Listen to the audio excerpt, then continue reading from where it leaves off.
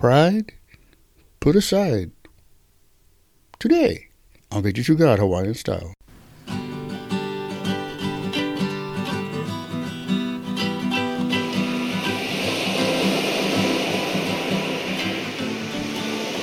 Aloha Friday, everybody. I'm your host, Brother Mel, and I say thanks for listening to the show. Today we're talking about getting rid of the pride that causes you to fall. So come on, guys. I hope you had a good week with your pride. I hope you wouldn't put that bug in check, but if for some reason you didn't, I always like to say one prayer real quick for the brother and sister that it didn't go well. Just right now, if you can, pray with me. Father God, I pray for the brother and sister that the pride did not change or somehow it got worse. I just pray that this show would shed light. I hope that this show can say something to them and speak to the pu'uvai, the heart, in Jesus' name. Amen. Okay then. Thankfully, pride is something that you can overcome with the help of the Lord. It starts like, guys, don't take yourself so seriously. If you achieve something, God is the one who wouldn't do it through you. And if you ask right questions, that's another thing. Stay informed. Knowledge. Have the knowledge and get the life's demands. Get them figured out so you don't have to be so hard-headed. And be a good listener. That's another one that comes to that. When you're done opening your mouth, you can listen better and gain the information and the mana'o you need. And don't talk to the point where you sin. Sometimes people don't understand that, but the more you say, you're going to end up sinning, bro. You're going to end up saying something you shouldn't have said. Compliments sound better when they come out of somebody else's mouth about you rather than your own mouth. Don't be careless with your responsibilities either, guys. This way you don't have to worry about defending yourself later.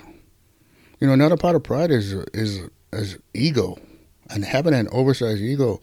Having a big ego is simply how the person perceives themselves. It's exaggerated, but it's what you think of you. No one's saying that stuff about you. You're thinking that for yourself. And this is controlled simply by treating people better and allowing others to have their opinions, just small things like that. This is what stops you from thinking about, I'm the hottest thing out there. There's nothing wrong with having pride in a job well done. That's not what this is about. It's about feeling inside that God has achieved this through you, and you're not boastful on yourself. Having good kind of pride when you do something and achieve something is great. It helps you gain confidence in areas of your life. But let's understand what God thinks about. He like pride, the bad kind. Read in James 4:6, God opposes the proud and gives grace to the humble. So be careful where you place the credit when you achieve something. When something happens, be careful where you place that praise. It should be God like that. Another great way of handling the pride is adopt that mindset that God has. God says in Job 25:4, how can a man be righteous before God? How can one born of a woman be pure? And that's the truth, guys. When you take his perspective, you find out that humans fall short of God's purity, mana'o, everything. And you will have to have a sober look at yourself and your motives, and you'll find out that God discerns what's best, and his ways are best. And that's a challenge, guys. Adopting God's mindset will enable you to have a clear view of an outlook of, and not a hard-headed outlook on things in life. So own up to your prideful mistakes. Quit being defensive. And practice being just like Christ. His behavior around people. When people had high positions, it didn't bother him. And when the worst person in town was around him, it didn't bother him. It was fine. He didn't care. It didn't matter. He was one way, and that was fair. In 2 Corinthians 10:17, it says, let him who boasts, boast in the Lord. For this is the work that God has done in the proud person's life, and the achievements, they're not yours, guys. They did not come by yourself. It's Friday night, guys. We got to make good decisions on Friday. I say this every week, but it's true. Same for me, huh? I got to make good decisions, and it starts with, what am I going to do on Friday? So I can wake up Saturday morning squared away, ready for the whole weekend. Well, if you don't know the Lord, this is a good time. This is a good place to start right here, right now.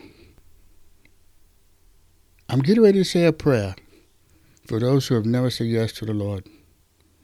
And I want you to know that your parents, your mother, father, all those, your wife, the Ohana, been pule for you for years, some people. Say yes right now. The God has been calling you. You have a sin debt, and it's time to own that bugger and get it clear so you can have salvation with your family. Just say this prayer with me. It's free like that. Father God, I know that I'm a sinner, and I need a Savior.